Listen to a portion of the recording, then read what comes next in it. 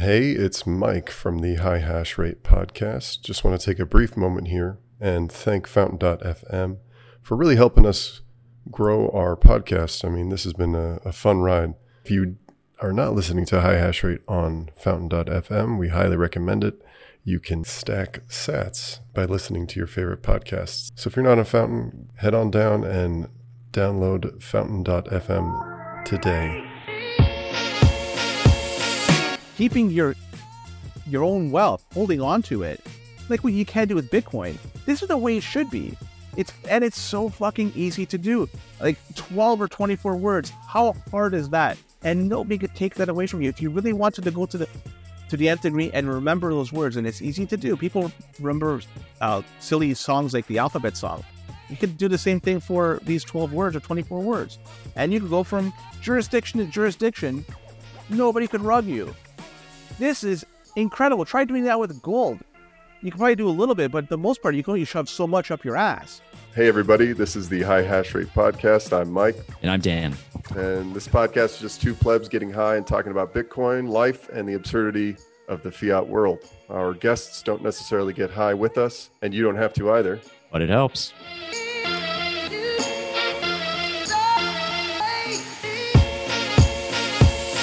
Yo, welcome back. So today, this is kind of a long time coming. Len reached out to us, I don't know, several months ago, but I was like so bogged down with work and I was the only one that was managing the email. So I had to put Mike on scheduling. So we finally got this one scheduled. But Len from the Bitcoiners, Canadian Bitcoiners podcast is finally coming on. So Len, how's it going, man? It's going great, man. Just trying to stay warm. It's kind of chilly over here in this part of Canada, but it's going to get better soon. So how about you guys? How's it going over there? It's going great. I was telling you before we started recording that it's been like negative 20, 30 Fahrenheit. I've got no water in my house right now because I'm waiting for the plumbers to come and fix a burst pipe. And I was talking to the plumbers on the phone today. And I told her, like, this is your Super Bowl, man. Like these stretch of like negative days. Like this is when you make all your money. And she kind of laughed and she felt bad. But hell, I wouldn't feel bad. Anyways, Mike, yeah. What's going on? Classic. Len, I know so little about you, and I know so little about your podcast. You have a podcast, am I correct? Yeah, the CanadianBitcoiners.com. If you want to check out our website or just go on anywhere, just type Canadian Bitcoiners. I know very little about myself, so it's going to be hard to really tell anything about us. But yeah, Joey and I, we've been doing this for almost 3 years now. And so we've been hammering away talking about the good stuff of Bitcoin, trying to orange pill people as much as possible. It's been fun. Initially, it was a bit of a grind, but then we just picked up, and then actually we've been rocking and rolling for the past 2 years and change. And yeah, we have a couple of good sponsors with us. And one of them you probably know, Bull Bitcoin. They're pretty popular. Yeah, so we've been talking up the good stuff about the KYC free buys, because we could get KYC free buys in Canada quite easy, all thanks to Bull Bitcoin. Yeah, we'll have to get into that actually, because I think that's a cool way of doing it. And we've had Maddox on before. We'd love to get Francis someday. But one of the reasons I said that this interview is kind of a long time coming is because we're pretty disproportionately popular in Canada. When you look at our analytics, the heat map of who listens and who reaches out and who we've had on as guests, it's been a lot of Canadians. So what's that all about? It's a two-part project, because number one, if you look... Sorry, Dan. Look at the number of Bitcoiners in this space and that are Canadian. I don't know, for whatever reason, we're pulling our weight more so than other nations are. So there's a lot of Canadians, prominent Canadians, that are in the space of Bitcoin, excluding us, of course, myself and Joey. We're just a couple of jabronis.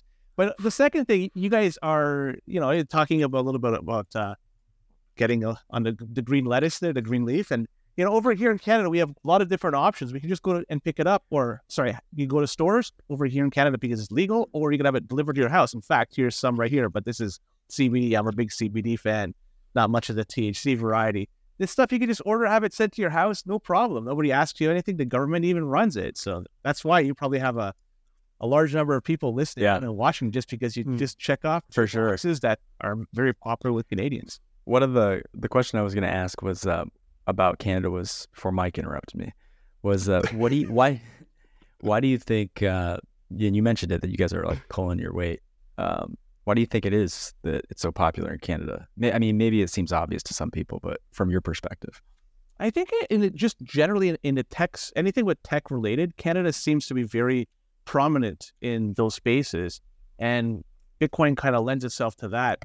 And also, I would like to say that over here in Canada, that our Canadian dollar, hasn't been doing all that well in comparison to the US dollar lately. And not only that, our economy has been sputtering too in comparison to the US and also other global economies, other economies that are prominent throughout the world. So people are trying to look for alternatives in which way they could store their wealth and their time, effort, and energy. And Bitcoin seems like a very good alternative rather than the traditional buying gold or buying something else that's hard assets. In Canada, it's very, very common for people to buy real estate, but now real estate prices just getting so darn high, number one. And number two, there could be a rug pull coming in the not too distant future. I have no inside knowledge of this, but you just look at the counterparty risk for holding on to real estate. You don't tend to have that if you have Bitcoin properly secured on, taken out into cold storage and you never expose your keys. So Bitcoin does have a lot of properties that appeal to Canadians just because, we like tech and, well, we're getting wrecked economically. Yeah, and Canada is also one of the most energy-rich countries in the world. I mean, it's crazy. And even though, you guys have invested tons into oil pipelines, the tar sands, everything, but because of the government, would you consider, I would consider that there's a lot of stranded energy in Canada that is not being properly utilized and efficiently used to benefit Canadians and just for markets in general, right? And Bitcoin is maybe slowly starting to fix that. Would you say? What's that industry like up there from what you know?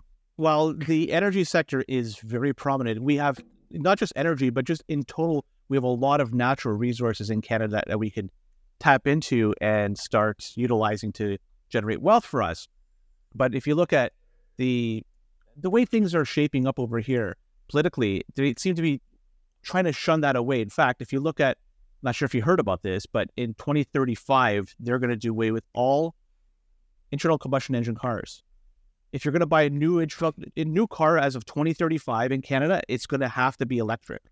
So the province of Alberta, which right now is going through a deep freeze, they're literally sitting on or standing on an abundance of oil and natural gas.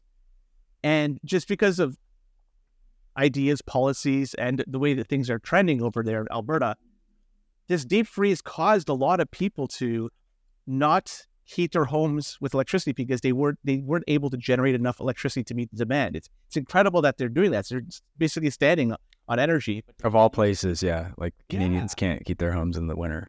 It's They're crazy. telling people to not charge their electric cars over there because that's a huge draw on the grid, and to try to limit the use of space heaters, or else you're going to have brownouts and blackouts as a result. So we have all this energy. We should be able to tap into it and utilize it, but for whatever reason, it just seems to be not the thing we want to do.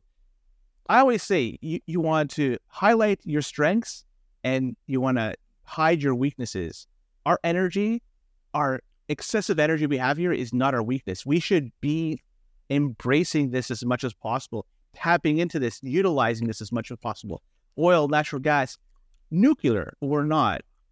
And how Bitcoin fits into this? Well, if we're going to expand our electrical grid, we have to, given the fact we're going to be plugging in all these electric cars in the next decade. A good way to have a base load is with Bitcoin miners. It's energy intensive, but you don't have to run it a full bore. You can basically reduce it when there's demand for electricity elsewhere. And when there's not, you increase the amount of energy that's being directed to Bitcoin miners. It just makes sense. If we could use this and do it and have the government actually run this, well, I think that's a win-win, but I don't think it's going to happen. Too bad. When I listen to your podcast, you guys often complain about the political situation, or you just make fun of how absurd it is, both in the United States and Canada.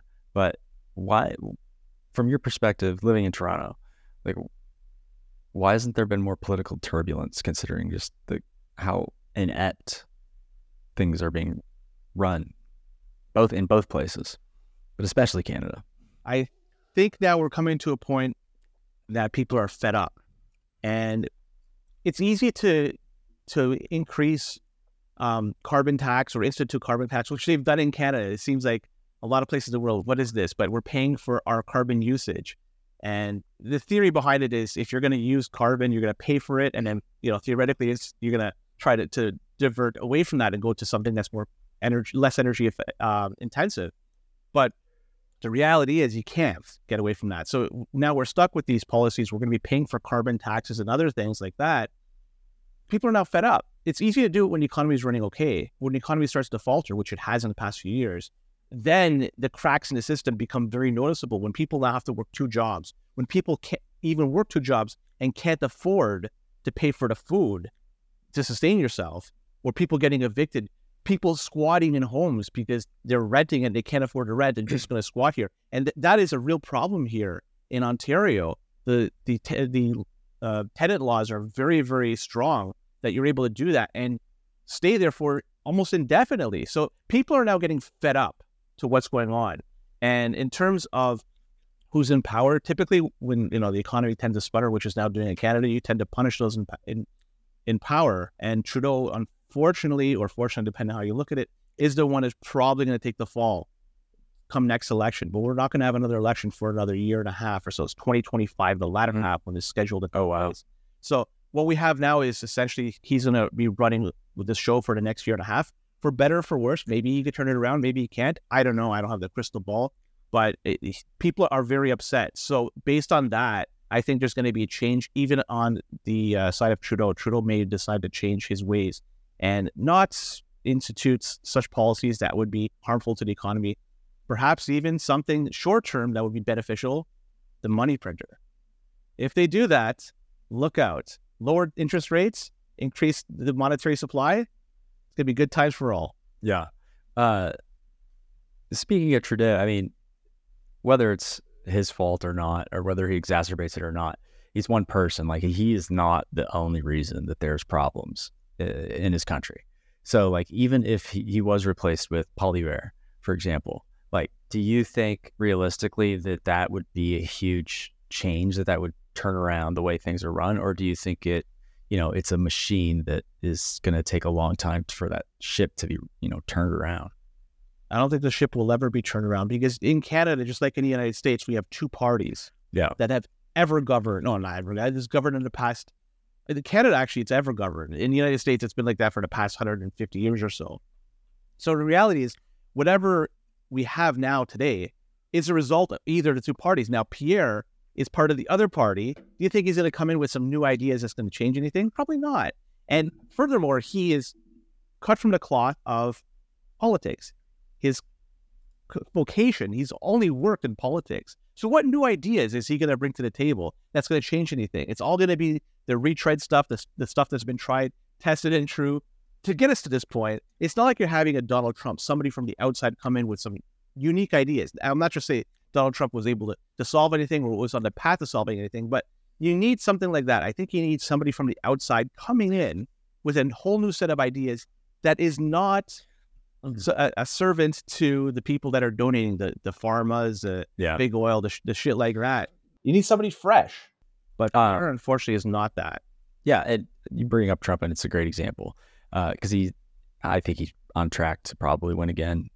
But he had his 4 years, and they weren't great. He didn't do much. I mean, he was all bluster. And because, like I said, one person can't do it all. And I think people are. Their idea of democracy is like, all right, you can just show up once every 4 years and, pick one of the 2 people that the state says gets to be on the ballot. You can tune everything out. You can ignore the news, whatever. You just show up once every 4 years, vote, make things better. And that's just not how it works. And so it doesn't matter who you keep putting in at the top. It's not going to turn around until people realize that they've got to take accountability for themselves, their families, their communities. And you have to start from there. And it's not going to be fixed anytime soon. You got to be in it for the long haul, low time preference shit, right? Mm-hmm. And I think to kind of steer us in a new direction here, I don't know if this is a good segue or not, but I think it's similar to the ETF. Like it's been a few days since the ETF came out. Everybody was expecting fireworks, man. They were expecting the God candle. and it dropped, but it didn't plummet. Like, it didn't drop into the 30s, but it's been just kind of anticlimactic. But I'm curious your thoughts, and I'll share mine first, and we'll see what you think. It's just, I think that anybody who was itching to buy, had already bought. They'd bought long ago. It's easy to do. You just go to, whether you can just go to Coinbase, you can do it peer-to-peer. There's a million ways to do it. Anybody who really wanted to buy it was going to buy it. This ETF comes out, and I think long-term, it can absorb a lot of flows and affect the price in a meaningful, have a meaningful impact on it. But it's going to take time, because nobody was just refreshing Charles Schwab, waiting to fucking hit buy on that ETF. Like, people who wanted it. Now more people will be exposed into it and funneled into it, but it's not going to happen this week. Agree. This thing, people had these grand aspirations of what was supposed to happen once the ETF went live, and even leading up to it. Mm-hmm. Reality is, nothing has transpired to what these guys were imagining it to be. Nothing. Let's go back a few months, though, before we really dive deep into this. The price of Bitcoin, I think that's the signal that a lot of people look at with respect to Bitcoin. It may be not the thing we should be looking at. The stuff we're building, it should be the stuff we're really looking at. But the real signal a lot of people like is the price. Now, the price of Bitcoin for the most part last year, 2023, was stuck in the range between 25-ish and 35-ish. For a long time, it was just stuck there for whatever reason. It didn't really move until November. And at that point, it was when BlackRock made the announcement, yeah, we're going to go ahead with this ETF. And since then, the price of Bitcoin continually climbed up for the next 2 months. So there was a lot of excitement right up the time BlackRock said, let's go ahead with the ETF. So that created a whole bunch of stir, a lot of buzz, and a little bit of pump in the price. In terms of what we have now, though, it's now live. It's an event where you buy the rumor, sell the news. I think that's what we have now. What's going to happen moving forward? I'm not exactly sure, but what I'm scared of is that now you have Wall Street managing a heck of a lot of Bitcoin, and it's a honeypot, right? If the government wants to do, if they want to do what they did to gold in the 1930s, they could do the same thing. And now it's easy to do. It's not like they have to go to every individual hodler out there and get their Bitcoin. They could just go to BlackRock. They could just go to, not Ben X, they're no coiners, but you could go to Cathie Wood's ARK. It's easy now to capture that Bitcoin. That's something that, to me, is rather concerning. And you're right. Anybody that wanted to get Bitcoin before, they could have. There was nothing stopping them from doing it. If a business or individual wanted to get Bitcoin before, they could easily do it. We run a business, Joey and I do. And we have Bitcoin on our balance sheet. And we're a small business. And if we could fucking do it, anyone could do it. It's not that hard. So I don't know exactly what people are imagining what should have happened with this ETF. But the reality is, it's a huge disappointment in my eyes. Then on top of that, I don't want to go too deep into this, but I have to. We have the Franklin Simpleton today with the fucking tweets that came out. Holy fuck. Who's running that account? It's like a kid that went to look at some, basically somebody's running it. He's like, okay, went to their son. Son, what's very popular these days? Oh, ETH, Solana, shit like that. Okay, let's fucking do a tweet about that. These guys are tweeting about NFTs, they're tweeting about Solana, they're tweeting about Ethereum, they're tweeting about blockchain garbage. This is the Wall Street we've opened up the door to handle our fucking Bitcoin. What a fucking joke this is. I have no faith in them advancing this. If anything, they're going to fucking make this much worse. So the reality is, people out there, do your fucking research. Don't buy the ETF if you could avoid it. Fucking learn how to buy Bitcoin, put it in cold storage, don't expose the keys. You're going to be fucking gold if you do that. If not, you're going to get wrecked if you're going to rely on these guys to protect your money and protect your Bitcoin. Because the reality is, who the fuck knows if they even have it? You're going to ask them to give them US dollars to buy Bitcoin. Are they buying it 1-to-1? We don't know. This is Bitcoin. We verify it. We don't trust. This fucking Bitcoin ETF is a total trust, and it's trash, in my opinion. Yeah, it's funny going back to before it was approved, and it was almost like conspiracy, like who's who are the institutions that are front running BlackRock right now? Who's front running BlackRock? Why is this price going up? And it was funny because it wasn't a conspiracy. It was all of us. It was every pleb, every company, every Michael Saylor. It was everybody who knew that the ETF was coming and they were expecting this big event and they were trying to front run BlackRock. It was just all of us. And then it turned out that we were the only ones that were interested still. The demand is still not there. It didn't just appear overnight, right? So then the ETF comes out and it's flat to down. Disappointment. People thought they were going to scalp. Some of them took their profits and they moved on. But, and you know, you make a lot of good points about the dangers and the risks and the fiat nature of the ETF. But one thing is, I think I'm a little more optimistic about it. When you talk about like the price suppression, and that's very much true. There's and the incentive is also there, but people weren't watching the blockchain for gold, right? The market for gold to see where gold was really flowing. Was this physical gold moving around? And it would be easy to deceive, but there is a lot of eyes on, you know, as you could see just in every headline that came out, the fake tweets, their eyes were glued to the screen, so to speak, waiting for this news, keeping up with the ETF news. And there's going to be people watching, and there currently are, the inflows, the outflows every single day from all of these institutions, looking at the Coinbase, the Chainalysis. They're tracking it. They're going to get better at tracking it. So I think they'll definitely try to do the suppression techniques and tactics.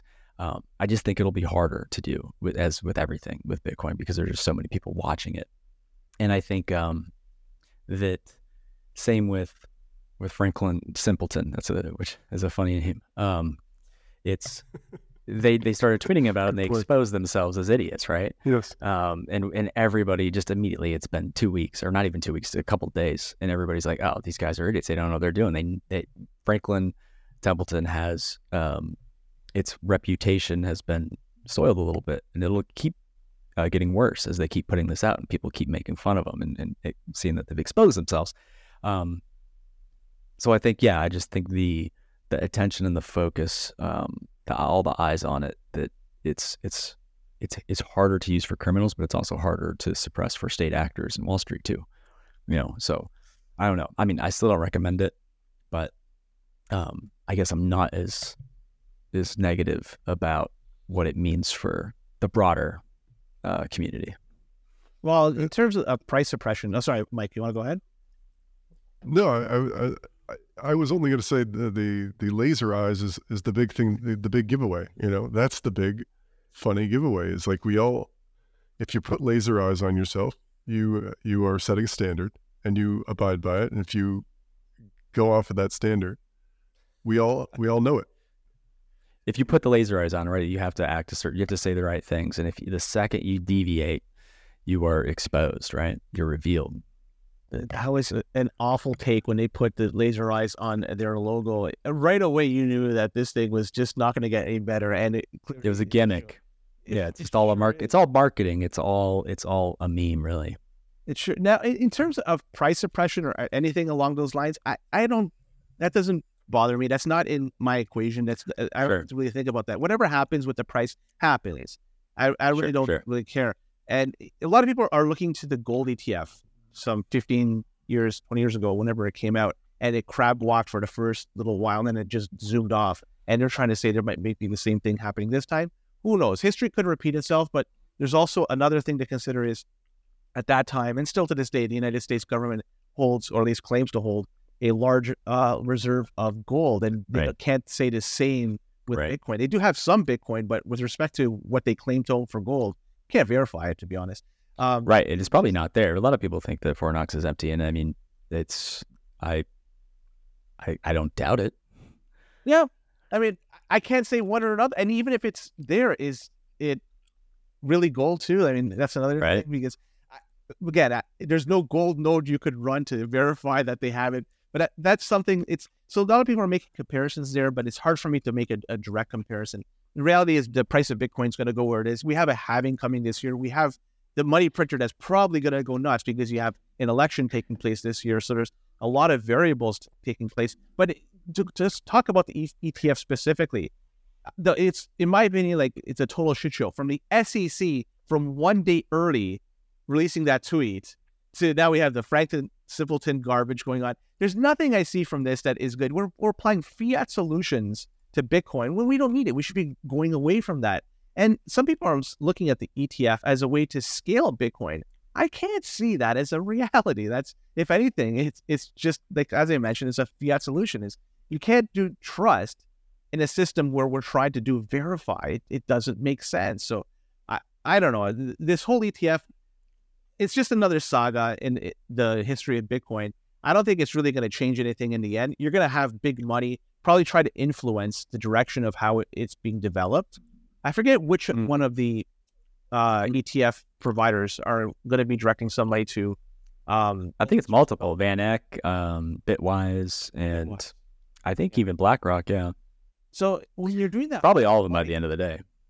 As they should. It only makes sense, because if you do that, then you kind of influence and sway how the direction is moving forward. And why would they not want to do that? If they don't do that, they're going to totally lose control of what they have. Right now, they have a large amount of power. Why would they do anything, make any moves whatsoever to diminish that power over time? On the contrary, they should do something to try to maintain or grow that power. And funding Bitcoin development is one way to do it. If I was in their position, I'd do the exact same thing, but I'm not. I'm looking at that, and I'm wondering, what the heck are they doing? Why are they doing this? And there's something behind it. I just don't know what's going on. Yeah, I mean, I think it's people are kind of pointing to the fact that they're donating through like OpenSats and Human Rights Foundation and these other charities instead of directly paying developers from their firm accounts. But I don't think that matters. I don't think that billions of dollars, millions of dollars, it doesn't matter how many companies or organizations it flows through. Fiat corrupts everything it touches. So it's not like that's going to actually meaningfully prevent any corruption or any negative incentives. But at the same time, I think it's all relative. I mean, you could go back a few years, the past decade before Bitcoin got too huge, and there was still powerful interest with a lot vested in Bitcoin that did have influence on it. And Blockstream is one of them. The Bitcoin companies, and there's multiple others.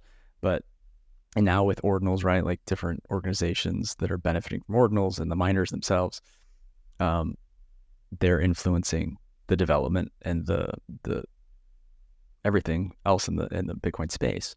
So we survived so far. Do you think that it's going to be any harder now with Wall Street getting their fingers in it? I think it's going to muddy the waters even further. Without that, if you look at where we stood 2 weeks ago before this ETF went, or these ETFs went live, the community was, in my eyes, somewhat fractured. You mentioned ordinals, and there's always talk about, is it spam? Is it something we should be filtering? When Luke Dashir came out with his ocean mining, and initially they was filtering it altogether, some people were very happy and some were not so happy, because I could understand both sides of the argument, because number one, it is spam in my opinion, but it's still legitimate transactions. It's not going against consensus and network rules. Every node, as long as you don't do anything, would be able to process and validate those transactions. And it's winning in the fee market. It's winning in the fee market. It is paying the higher fees, and it is doing it in a way that, at least up until now, seems to be efficient outside just, what you would see looking at thinking about it from a Bitcoin standpoint. But anyways, to please continue. I just wanted to point that out, that it's not, I'm worried it's more legitimate than people are giving it credit for. Not necessarily that that's good or bad, just that it's got staying power. It does, because as you mentioned, it's paying for legitimate transactions, and anybody can do that right now. But there's also the argument that it's a bug, so to speak, a bug in the system. I'm not saying that it is. There are people that are making this claim. Sure. And the way forward, I honestly, I could just go a little bit deeper into this topic. I don't think anything should happen. If you look at what happened, just let this thing play out. People have to spend their capital to keep this running, and there's only a certain amount of Bitcoin out there. You are paying, I would assume, first you're exchanging fiat for Bitcoin to get this thing rolling, But eventually, once fiat is worthless and you have to use Bitcoin only to continually bankroll this, there's only 21 million Bitcoin. And who the heck's going to want to spend their Bitcoin to put on a stupid 8-bit picture on Bitcoin? It makes no sense to do so. So if people want to do it until they run out of their capital, fine, well, be all the more power to you. But eventually you'll run out and then you'll be standing on fucking nothing. So I just let this thing run out. It will just work its course. Nothing will happen in the end. But now we have Wall Street in it.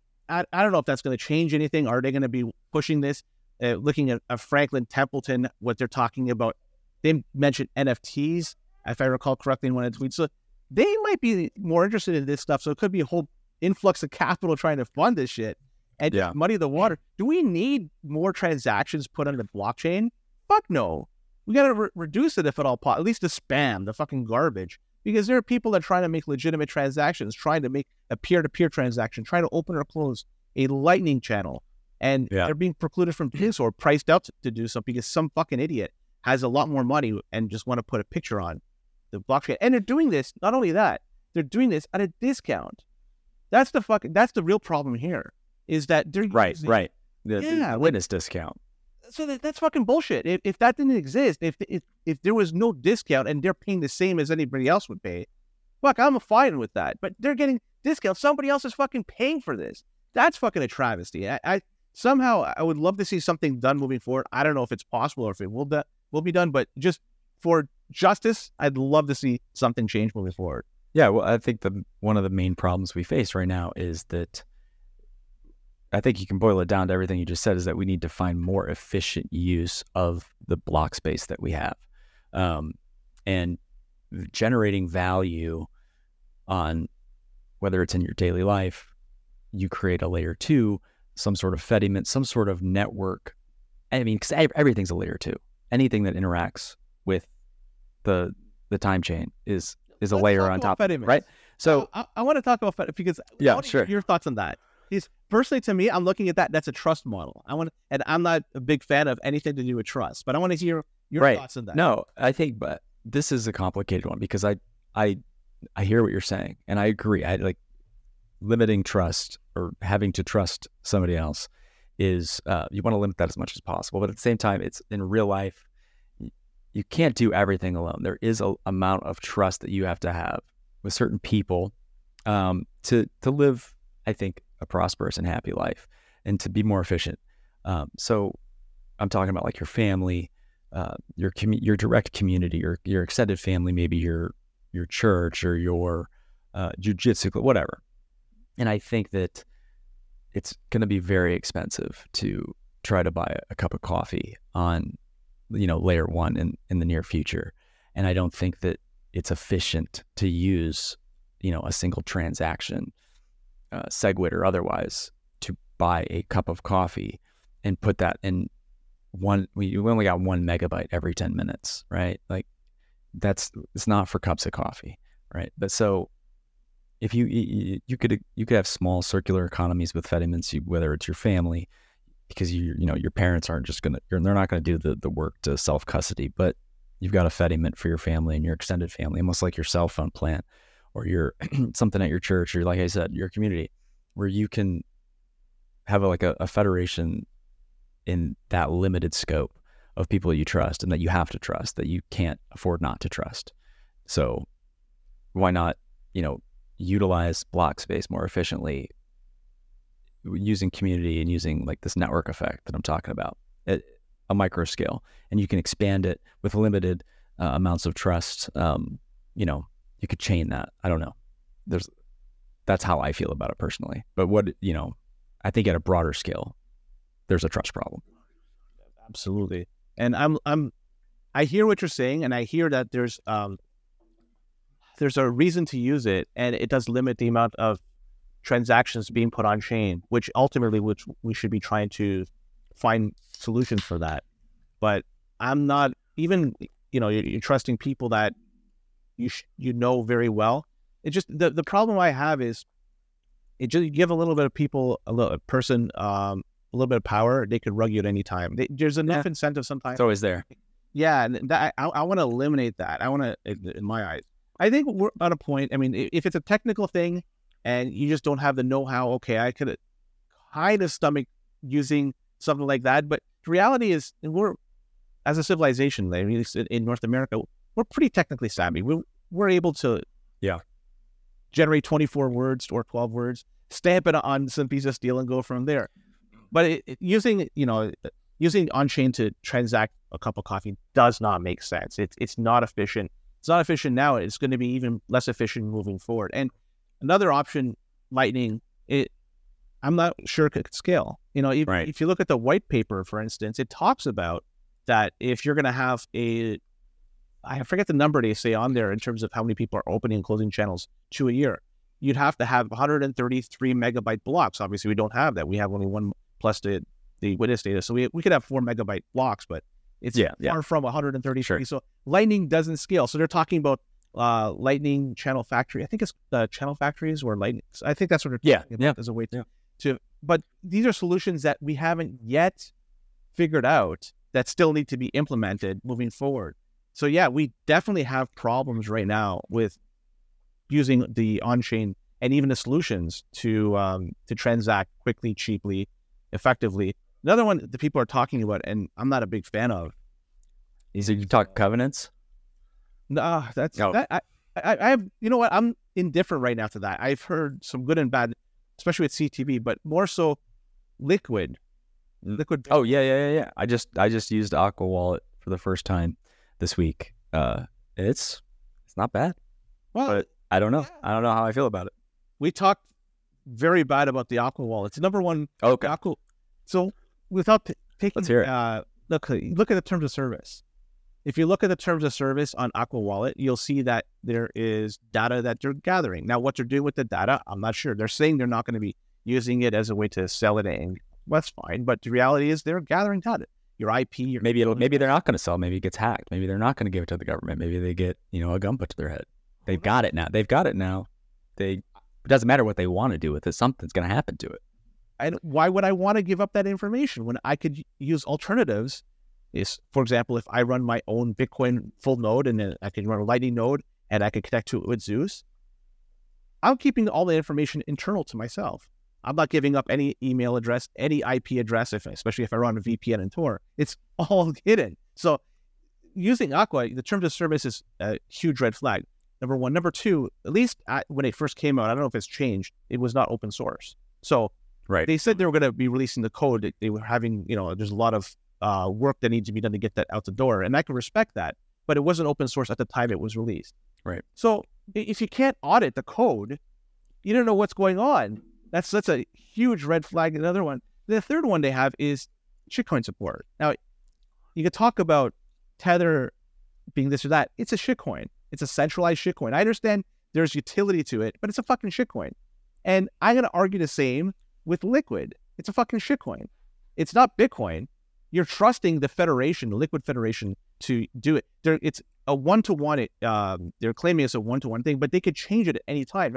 Number two, I'm not sure how it is in the US, but in Canada, the second you exchange Bitcoin for something else, be it Canadian dollars, US dollars, even a shitcoin, it's a taxable event. Mm-hmm. I'm not sure if the same applies in the United States. Yeah. But if you're trading Bitcoin for Liquid or Liquid to Bitcoin, that's a taxable event. Yep. Theoretically, you have to tell that to the tax man. Right. But not doing so, now they have that information. It puts you at risk. Correct. And they have your IP address, they have your email address, they have all this shit from the terms of service. I don't trust that. I'd rather deal 100% with Bitcoin. Lightning, maybe limiting, yes, but it's a pre-signed 2 of 2 multi-sig transaction. At any time, any of the 2 channel operators could say, I want to close the channel, and it's done. It's going to be settled on chain. It may not be efficient when you do that, but it's done. That's fucking Bitcoin. That's the world I want to live in. I don't want to deal with fucking shitcoins like Liquid, like Tether, and including that on Aqua is just so many red flags. Yeah,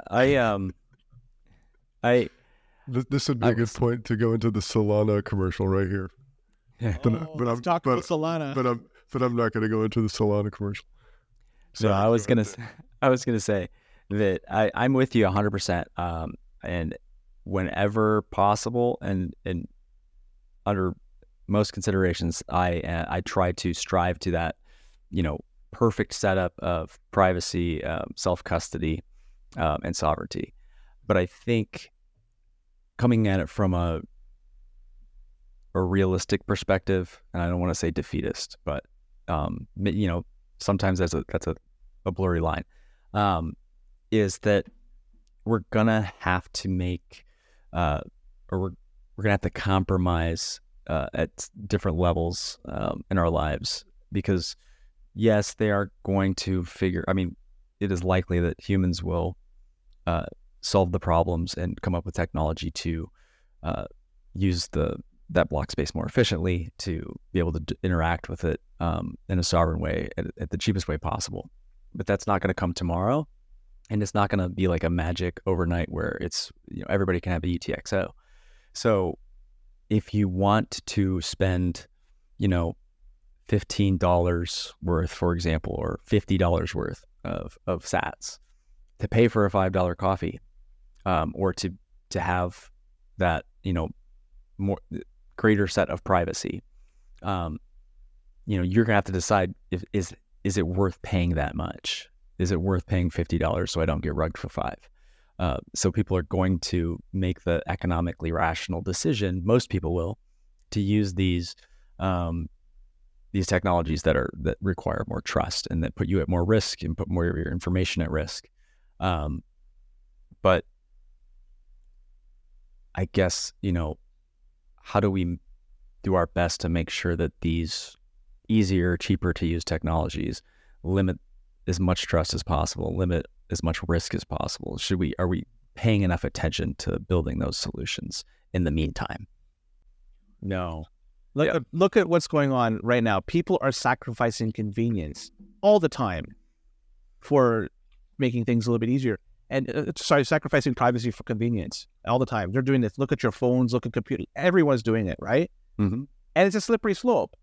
It's not like you're going to get it back later on. They're just going to make it easier and easier, and you're going to have to sacrifice more and more, and you could just continually go down that path. Look, a long time ago, when U.S. dollar used to be backed by gold, it was fine. But then they made it took it a little bit away, a little bit less. It was less back by, and it's kind of the same thing. And eventually they just let it go loose in 1971. The same thing's going to happen with this. They're going to give you a little bit, okay, and then you give up some privacy and make it easier. Give a little bit more privacy to make it a little bit easier. And then we're back to a fiat system where you're just trusting everybody wholeheartedly, and you don't know what you own. When you go to the bank, try to redeem or get your Bitcoin out, they'll say, sorry, we have fractional reserve over here, and now somebody else has it, and you're fucked. So it's a slippery slope. We should not be going down this path. We should be trying to find, I know it's easy to say at this particular moment, but we should be funding and helping out as much as possible to build on the solutions so we're able to use it moving forward. Is it possible to achieve it in the next little while? I don't know, but this is something we should be striving for. We have an opportunity here to really change the monetary system, to revamp it, to revolutionize it. We can't fuck it up. Because once it's fucked up, you're not going to be able to fix it. This is a one-shot deal. And so we have to teach people, don't trust, verify. Have to teach people how to use the tools that are available to them. They readily are available to them. Granted, they're not ready for prime time, but Bitcoin is still, 15 years old this month. So it's still relatively new. There's a lot that's going to be growing on this. And what's going to be transpiring, I don't know. There's going to be some solutions that are going to be implemented or suggested by a whole bunch of people. Some are going to be good, some are going to be bad.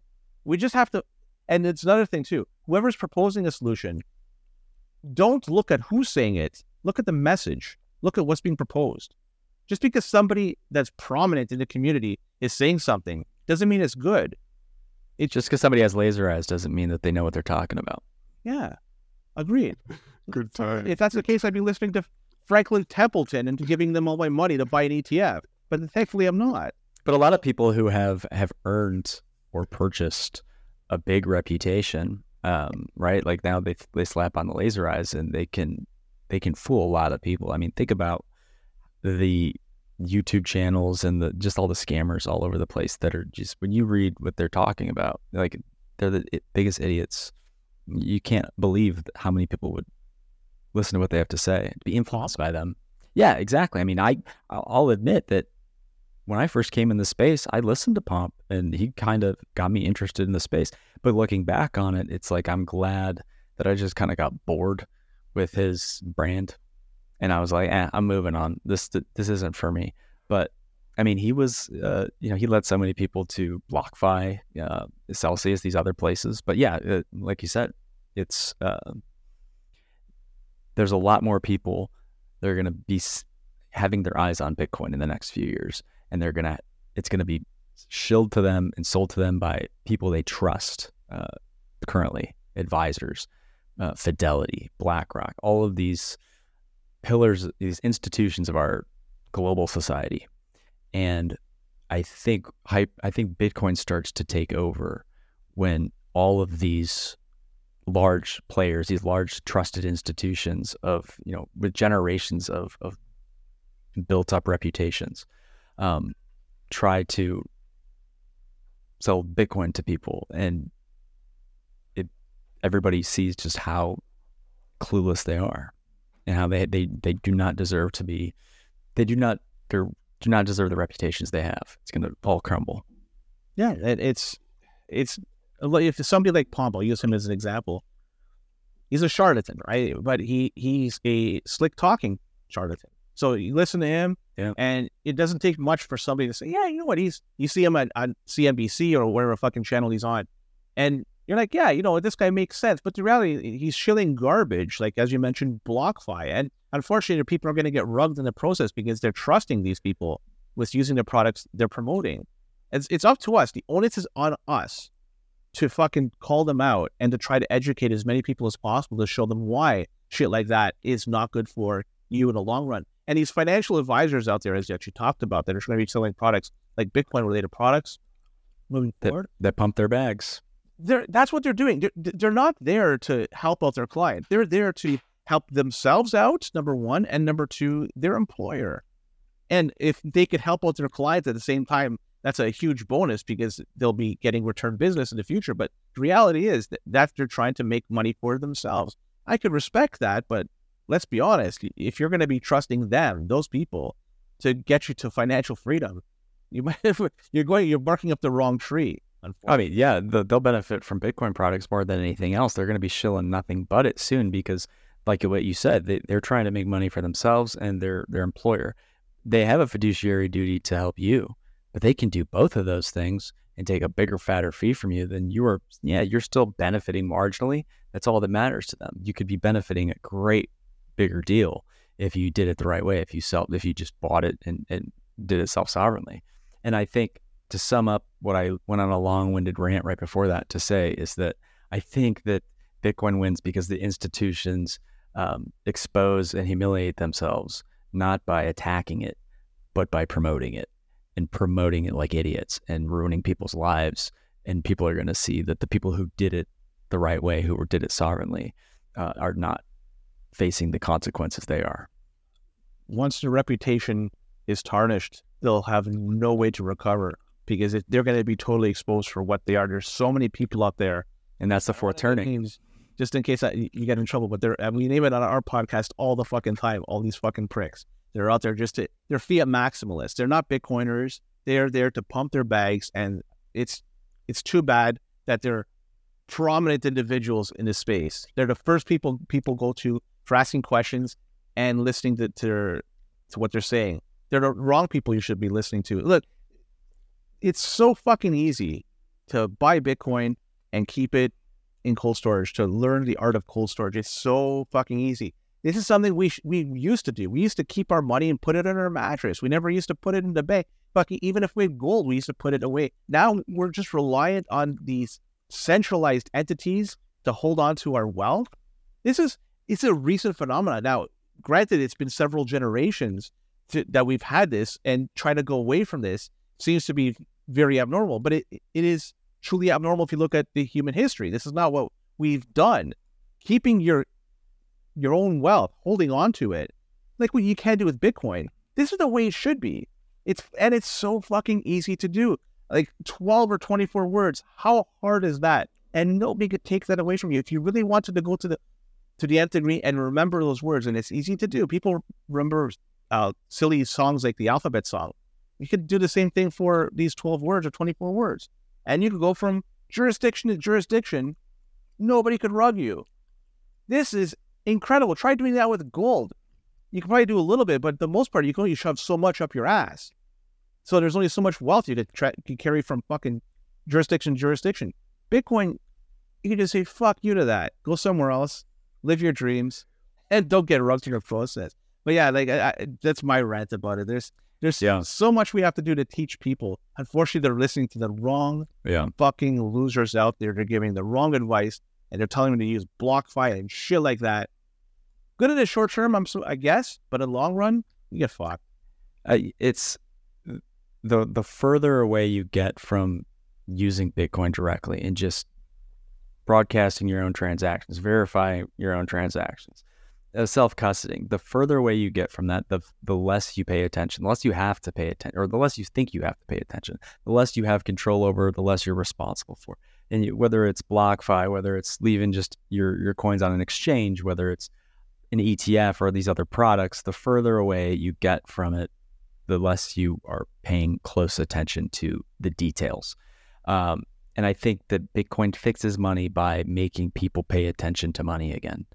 And that's the way that it works, right? Like if everybody's watching the blockchain, the transactions, the transaction fees, volume, who's moving what, paying attention to where their keys are, you just can't fuck with that. You can fuck with it. You can corrupt it. There's ways, but it's much harder. It makes it much harder to fuck with the system. And that's how you fix the system, is by making people pay close attention and be accountable for their part of the system. And I think until and that's to tie up what I opened the damn podcast with questions about, was everybody was looking to the ETF the way they look at politicians. It's like the president, the king, the prime minister, the ETF, somebody save me, the state save me. The state's not going to save you. And until we realize that we have to take this responsibility, yeah, it's a little bit more complicated. It takes a lot of effort. You're going to be paranoid that you don't have the right security set up. You're going to be paranoid that people are getting your IP and following your transaction. All of that's going to happen. You're going to have to worry about taxes and hackers. Yes, all of that is true. I am not going to tell you that that's not true. However, until you take that personal responsibility and accept it, you can't just abdicate it and put it on the politician or the ETF or the Wall Street firm to do it for you, and expect things to get better. It's just not going to get better. So you have two choices to make. Which one do you care about? Agreed. And I think it's a good time. I want to bring up something, is KYC free Bitcoin, because Bitcoin is a open and transparent ledger. You could look at it at any time you want. You could examine it. And if Bitcoin was KYC'd, you could then figure out when and where that Bitcoin was spent just by looking at Bitcoin ledger. It's very simple to do. So some would say then you should use mixing services as a way to hide your trails. But another one is, I'm not sure what options are available to you in the States, BISC, RoboSats, other peer-to-peer exchanges. But if they're peer-to-peer, they're available anywhere. Yeah. You just got to know what you're doing. In Canada, we're blessed. We have other options as well. Yeah. But I don't want to plug our sponsor. Plug them. It's Keyword's free sats. Yeah. And to do the US, if you're in Canada, how do you go to the post office and get KYC Bitcoin? Yeah. So in Canada, you could just simply open up a Bull Bitcoin account, and without giving too much information, you just make a very generic account, and you could then go to Canada Post, which is our post office over here, exchange your money. You could give them your Canadian dollars, show them a QR code that's pointed to your Bull Bitcoin account, and they load up then cash onto your Bull Bitcoin account. You can then buy KYC free Bitcoin. That's awesome. It's not tied to any account. If you use VPN and Tor, it's not tied to any IP at that point too. Like, you're really hiding your trails if you wanted to, but it doesn't stop you from paying taxes. I want to say this: if you're going to spend your Bitcoin, capital gains applies, taxes apply. It doesn't stop you. But it's just the reason why I'm talking about this, because Bitcoin being an open and transparent ledger, is that if you theoretically are like, or people know how much Bitcoin you have. They could then find out when and where you're spending it. If you go into the grocery store and you're buying groceries with your Bitcoin, they could then find your habits, how much you're spending, where you're spending it, and you could then maybe be subjected to a $5 wrench attack, because that's more information that's just available to the public. Now, if you bought KYC-free Bitcoin and used it, that information is not available. You're hiding that information. When and where you spend it is not available for anybody to see. Only you know it. So it's just another way just to ensure that you have privacy and security if you have KYC-free Bitcoin. I would suggest if you have a way to buy it, learn how to do it. It's something that is going to it's going to be a loop that could be potentially closed in the future. We don't know what's going to happen. These on-ramps are going to be attacked by governments. And certainly, so if you're looking at something like RoboSats, BISC, stuff like that, those could be somehow attacked one way or another. Yeah. Maybe not closed entirely, but certainly made harder to use. And so KYC-free Bitcoin might come with a premium that at least buying it. Don't wait until it's too late. Buy it now, stack away. And another thing, don't mix your KYC stack with your KYC-free stack.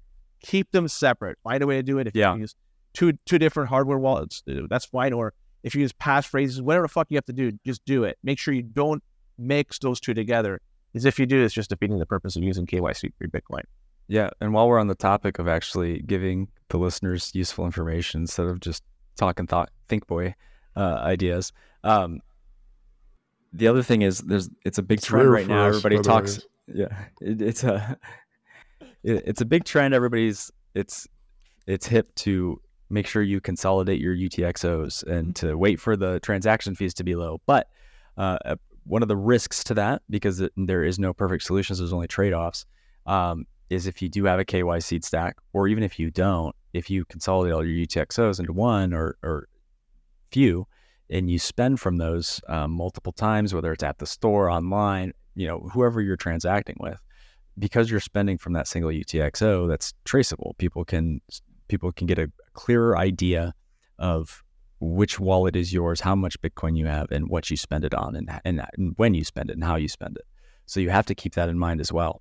That when you're thinking about consolidating your UTXOs, if you're not going to touch those, if those are just for savings, one UTXO is great. If you're going to be spending that on a regular basis, you need to start thinking about other solutions. And even if you do have, the perfect way to buy Bitcoin is to never KYC yourself, always have perfect privacy. But most of us have already blown that, and we've got a trail, but we can still obfuscate that.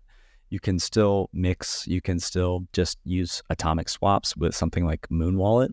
You could use Liquid, you could bounce it in out of Liquid, you could go to an exchange, you could sell it and then buy it back. You could sell your KYC stack and then buy KYC immediately with it. There's all kinds of things you can do.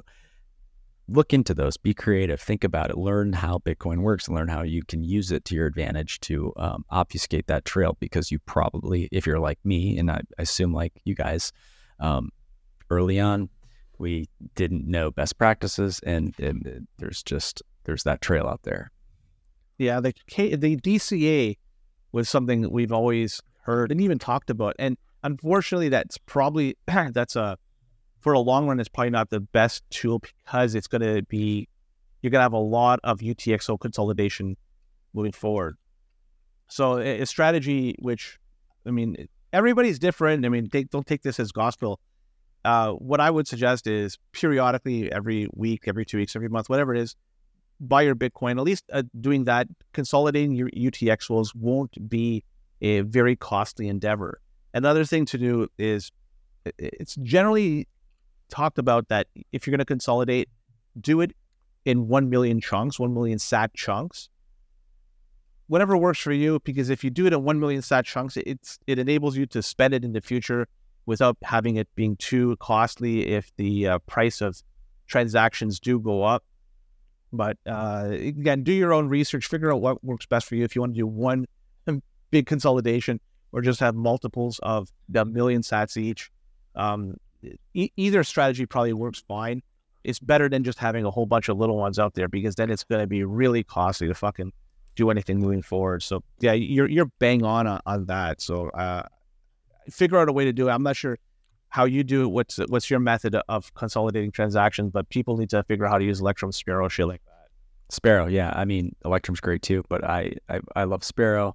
You can label your UTXOs, make them easier to organize. You can send stuff to the mixer yourself. You don't have to use a trusted service or any sort of service. You can do it kind of directly through that interface. Yeah. If you have any other questions about this, because I get this sometimes, if you're a listener, hit me up in the DMs and I will give you the best advice I can offer you or point you to the resources that I think are great. But before we kind of wrap it up here tonight, Mike, I was just wondering, I know you got some thoughts and you want to make some remarks, so I'll give you that opportunity. I mean, there's so many moments I could have interjected with some awkward sort of jackknife to the conversation. But I did have one burning question. I had two, but I'll save the other one for later. You mentioned I heard somewhere that you mentioned you had a video game background. Oh yeah. Is this right? And you found a Sega recently. Yeah, so I was lucky enough this past week. I have a whole bunch of tennis rackets. I'm an avid tennis player, and I'm just trying to get rid of stuff to buy as much Bitcoin as possible. I'm in this mood of just getting rid of stuff. And so happened I sold a racket at noon, and after I sold it, I went on Kijiji, which is our version of Craigslist in Canada, and I saw somebody listed a Sega Genesis with a bunch of games. I was like, fuck, it's a great deal. So I was able to use the funds that I got from selling one of those rackets to buying the Sega Genesis. Now I'm a huge, I love playing video games, still kind of do in a way. But like the old 16-bit systems, I'm not sure if you guys even played them. Oh yeah. I grew up, my dad was, yeah, go ahead, Mike. No, I mean, I sing Chrono Trigger lullabies to my kids. So I have here, it's NHL 94. I'm not sure if you played that game before. Yes, right. I'm partial to NHL 97, but I started a podcast on this just a few weeks ago, and just that specific edition of NHL. Because EA Sports, the GOAT of video games. If you're gonna have a PvP, if you're gonna do it either 1v1 or 2v2, this is the game you're gonna want to do it. It's fair, easy to play, hard to master, so much fun. You can't be cheap, and it's a great game, and it's cheap, right? The game is cheap. Like in terms of this game cost me $10. It's not like you're gonna spend bring the bank getting it. So it checks off so many fucking boxes. So everybody adores this, and in fact, the NHL 94 community. I can't believe we're talking about this. It's a great discussion. It's a vibrant community. Every year they have a tournament called the King of 94. No way. And it's run every year. Is Sergei Fedorov really good in that game? In this game, he's not. He's okay. He's a top tier, but not like super top tier. It's called the King of 94. That's King of 94. No, that's the conference or whatever. Like everyone converges and play and battles each other. I'm trying to get into that. I'm in a Big Players League. And if I finish first or second, then I'm going to get into the King of 94 tournament. And the King of 94 tournament, if you stay in the King of 94. If not, you go to the Duke of 94. And if you get kicked out of that, you go to the Puke of 94. So there's 3 different levels in which you could still win. And it's still like a very prominent community. And the podcast I just started, it's getting a decent amount of plays. I'm shocked that there's so many people interested in this. And it's just strictly about NHL 94. And yeah, I already have 4 interviews lined up to talk about it, like people that are prominent in the community.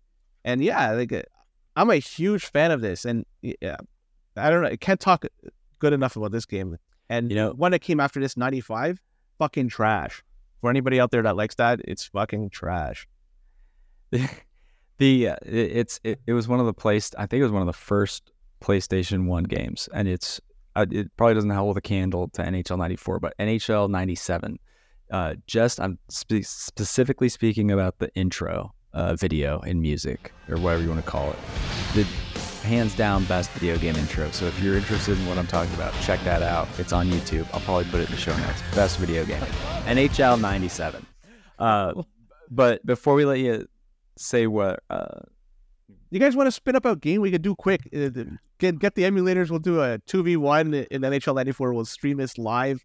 We'll get the people here. That I'm kidding. I even have the controller here. See? Do you Twitch this game, by the way? I Twitch a little bit, but more so I just record it and put it on YouTube for later on. So yeah, it's dude. I would totally. I grew up like a huge Red Wings fan when they were good in the '90s. So if you ever need somebody to come on and just like play a game and like play the game while you're talking about, I don't know as much about that specific game, but I know a lot about hockey back then. So the Red Wings are maybe the best team in that game, and in fact, I'm playing with them in a tournament in the new players. Until that zone defense by the New Jersey Devils stops them. Yeah, so you can't really do that in NHL 94. And on top of that, there's some quirkiness with the Genesis version versus the SNES version. There's what they call a weight bug in the Genesis version, where the lighter players you can't knock them off the puck, and they become absolute gods when you check somebody. So like the odd job.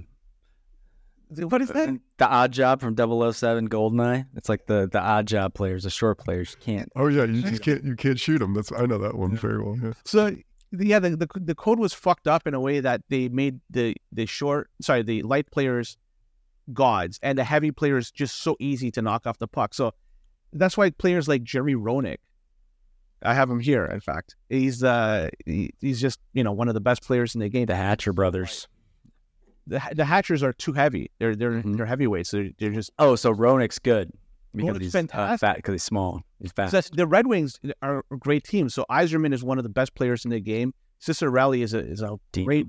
He's fucking great. And in fact, people take off, and I do that. I take Fedorov off and put on Dallas Drake because Dallas Drake is a really light player. I forgot about Dallas Drake. Yeah, throw on Dallas Drake. Coffee out because he's too heavy. Put on Lidstrom and put on. Oh gosh, I forget the other. It's the Russian Konstantinov, yeah. And then rock and roll. It's the best team in the game, and you can't stop them. And the only thing that can stop them is a hot goalie like a Patrick Roy or Belton. Yeah. But other than that, these guys are scoring 10 goals a game, giving up 9, but it doesn't matter. You're still one more than the other. That's nuts. All right, before we do the links, Chrono Trigger. Let's talk Chrono Trigger. Yo, what's the? Yeah, that's a near deer. By the way, I do have to say that's a near deer. With those Sega games, did you get any of the Toe Jam and Earls? I don't really like them that much. Okay. I have it on Genesis Mini. I don't like it, but I loved that as a kid. Final Fantasy 2 or 3 or 4 and 6 worldwide. I know the SNES games; those are awesome. Mario Kart, Super Mario World. These are all fucking great games, by the way. Wasn't the original Grand Theft Auto on, or was that PlayStation game? PlayStation, yeah. So I'm talking just 16-bit stuff. Sure, yeah. And it was a top. Yeah, Earthbound for sure. Oh yeah, I played the shit out of that game. God damn it. Super Mario RPG. Joe Montana football. I used to play that. Definitely. Sports talk. Now we're just a bunch of guys talking about the video games you used to play. Dude, one year for New Year's Eve, me and my we were hanging out at my neighbor's house, like our families. I was like 10, 12, 11 years old, and our parents had gotten drunk, and we were just playing Joe Montana football, and my dad and his dad were betting like $100 on like me and my buddy. So I was like playing. I'm like, shit, I gotta win my dad $100. Holy shit, that's a lot of pressure. It was.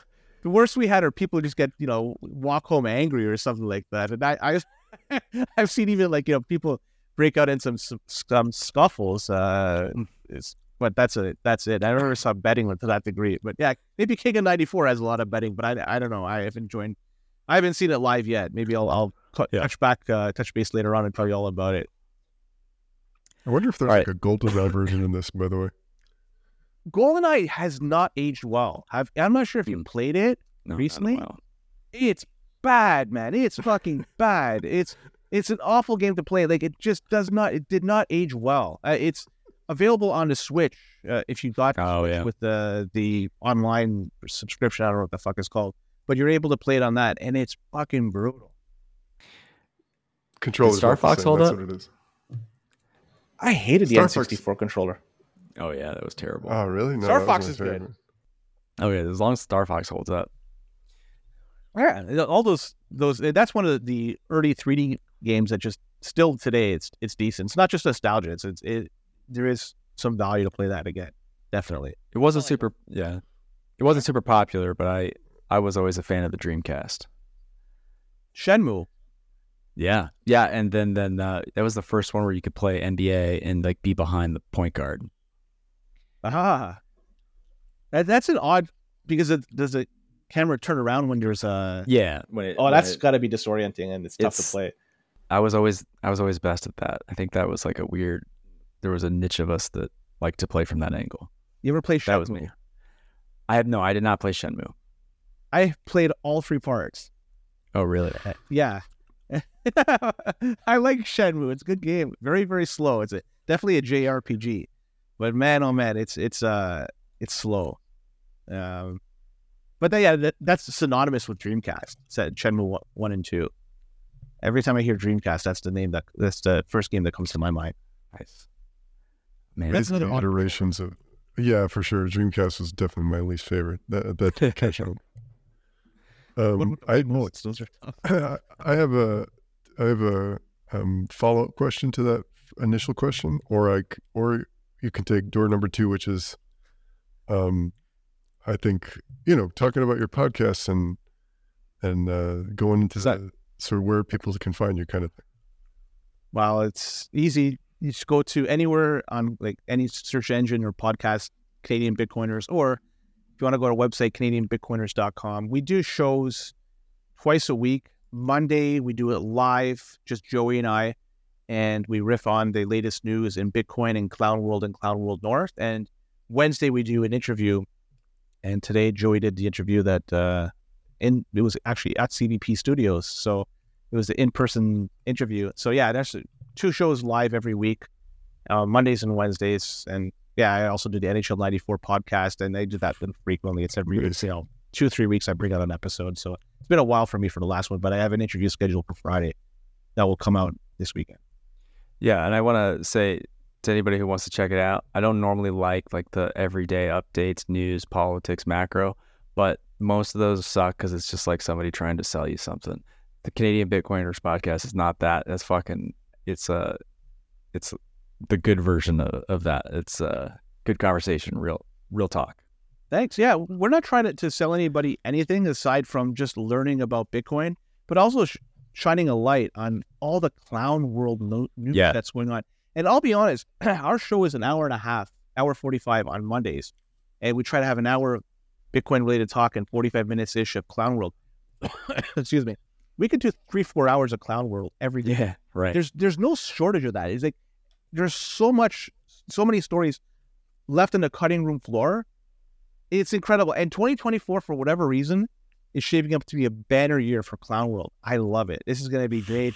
Buckle up. And we have the election coming up later this year. Oh my fucking God. I'm looking forward to this. Yeah. If you like High Hash Rate, you will like Canadian Bitcoiners podcast. It is like kind of like High Hash Rate, except for they're more organized, more professional, more on point, more concise. And sometimes we just kind of go off in the weeds. But I mean, people like that too. But if you're looking for something more upbeat, Canadian Bitcoiners podcast. Thanks for the plug. But yeah, so our Monday shows are definitely structured, but our interviews are like this. It's just we talk, we riff on stuff, and wherever the conversation goes, we just follow suit, and it's a lot of fun like that. Cool, man. That sounds good. Thanks for having me on, man. Do you want the follow-up question, or shall we call it a night? I leave it up to you guys. Ooh, let's call it, Mike. Dan? All right, let's call him. Yeah, I'll cut it. Thank you again for listening to the High Hash Rate podcast with Dan and Mike. If you want to learn more about the podcast and see what we're up to, you can find us at highhashrate.com. Or if you just want to speak to a couple of baked 80 IQ plebs, reach out to us at hello@highhashrate.com. Or you can reach out to us at the High Hash Rate handle on X. Later, everybody. Holy Toledo!